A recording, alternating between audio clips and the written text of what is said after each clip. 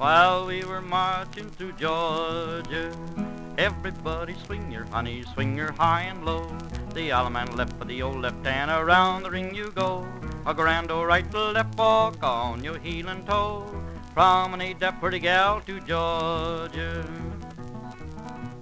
1828 is the most widely accepted year for the start of the Georgia Gold Rush.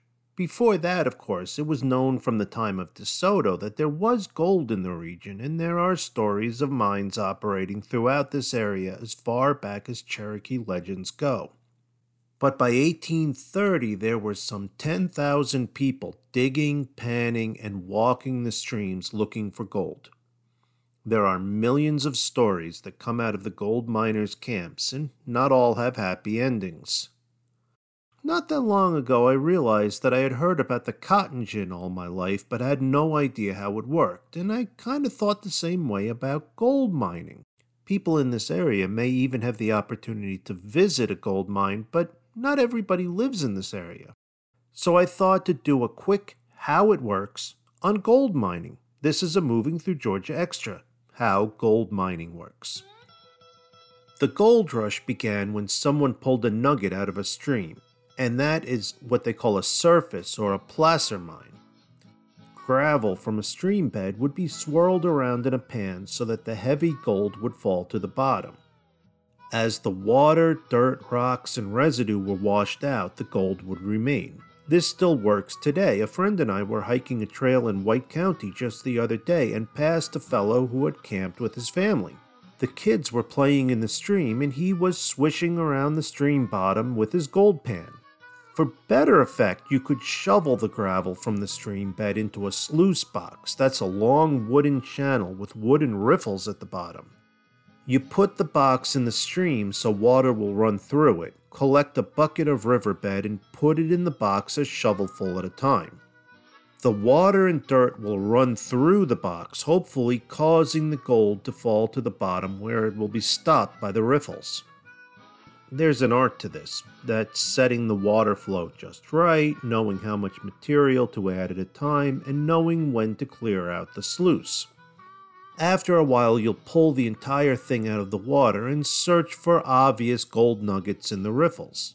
Any other material left behind that's stuck in the riffles gets put in a bucket. You'll pan that material to find any gold that you missed.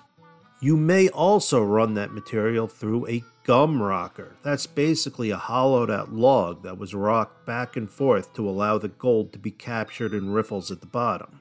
The sluice box and gum rocker could be combined in an endless array of combinations to increase your chance to find gold. In a fairly established operation, the riverbed material would travel through a sluice box, then into a basket which screened out larger rocks and debris, and then into the gum rocker. Sometimes the wooden bars nailed to the bottom of the sluices were coated with mercury, which would capture the gold particles as everything else washed away. Back in the day, you could buy one of those devices from a fellow named T.W.A. Sumter, who had an office in Clarksville. He sold a patented combination of sluice box and rocker. I've said this before. In a gold rush, the only person guaranteed to get rich is the guy selling the shovels, or in this case, the guy selling the sluice boxes. Even so, those devices could be counted on to gather about half the gold that might be in each shovelful. Lots of gold washed right through the riffles and back into the stream. If you couldn't just walk out to the middle of a stream and start panning, you could also float a flatboat and scoop up shovelfuls of dirt to bring to the sluice. The episode on gold in Loudsville also describes a diving bell that was floated out to the center of the river so prospectors could search the riverbed, and you can actually see one of those diving bells in a park in Dahlonega. John C. Calhoun even seriously investigated diverting the Chestatee River temporarily to allow prospectors to search for gold in the uncovered riverbed. Eventually, the issue turned from how to get the gold out of the stream into how did the gold get into the streams in the first place? Those flecks of gold had come from quartz veins in the local hills. As water slowly wore the quartz away, it released its gold into the river and down into the valleys. A miner could follow a stream upriver, panning as he went until he eventually found the quartz veins supplying the gold.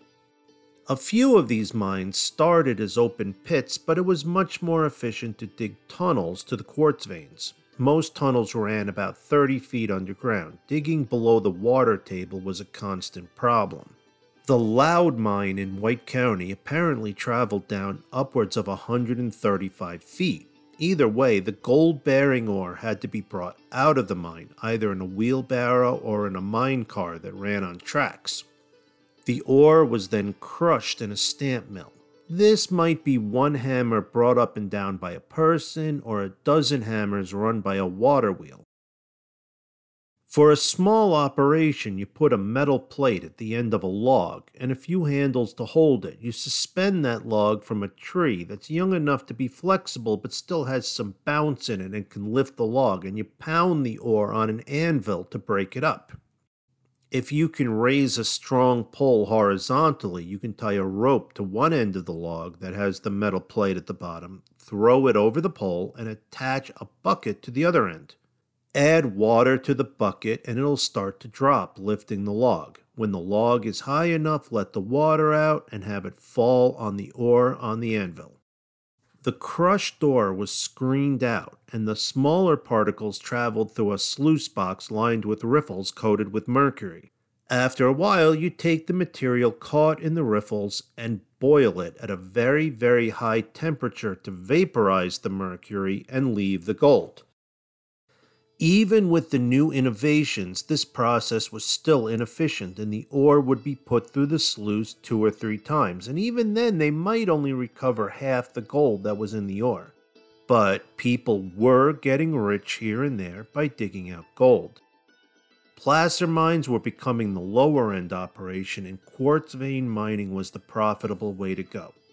The days when groups of 2 or 3 prospectors would walk into the woods and walk out rich were more or less over. The money was being made by those who already had the capital for equipment and salaries. Anyone could still come to Georgia and mine for gold, but most likely they would end up working for a corporation in a mine.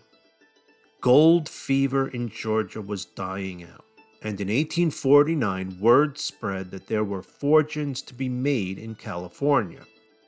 Those that stayed behind, or those that returned from the California goldfields, used some technical advances from out west to work their quartz veins. A canal would be dug to bring water from the mountainside to the mine, and then it was funneled into a high-pressure hose. This would wash away the dirt and expose the quartz.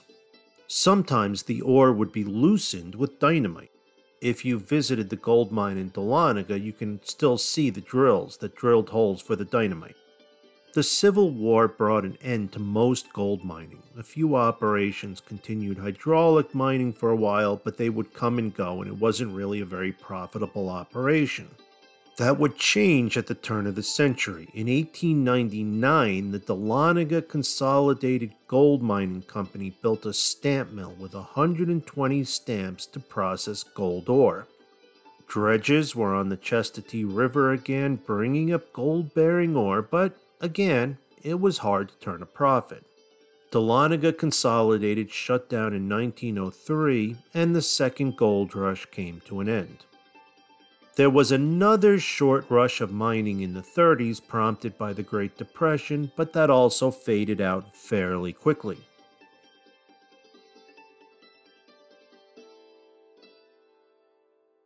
So, here's a good question. Where did all that gold come from?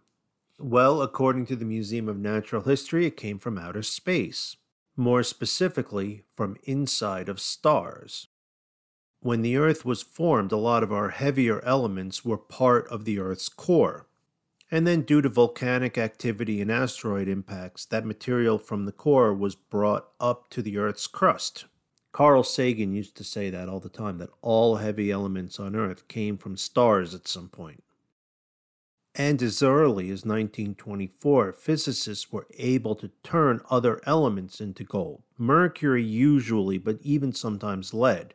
In the 1970s in the Soviet Union, some lead shielding from a nuclear reactor was so bombarded with neutrons that parts of it actually turned into gold. And there is lots of gold still out there, so next time you're camping, bring your pan. It can be very relaxing just to swish some riverbed around, and maybe, who knows, maybe you'll get rich. Step right up and swing 'em, boys, swing 'em mighty high. That's the way we do it down in Georgia. Everybody swing your honey, swing her high and low. The Allemande left for the old left hand, around the ring you go. A grand old right, left walk on your heel and toe. From an Dapper gal to Georgia, that's all.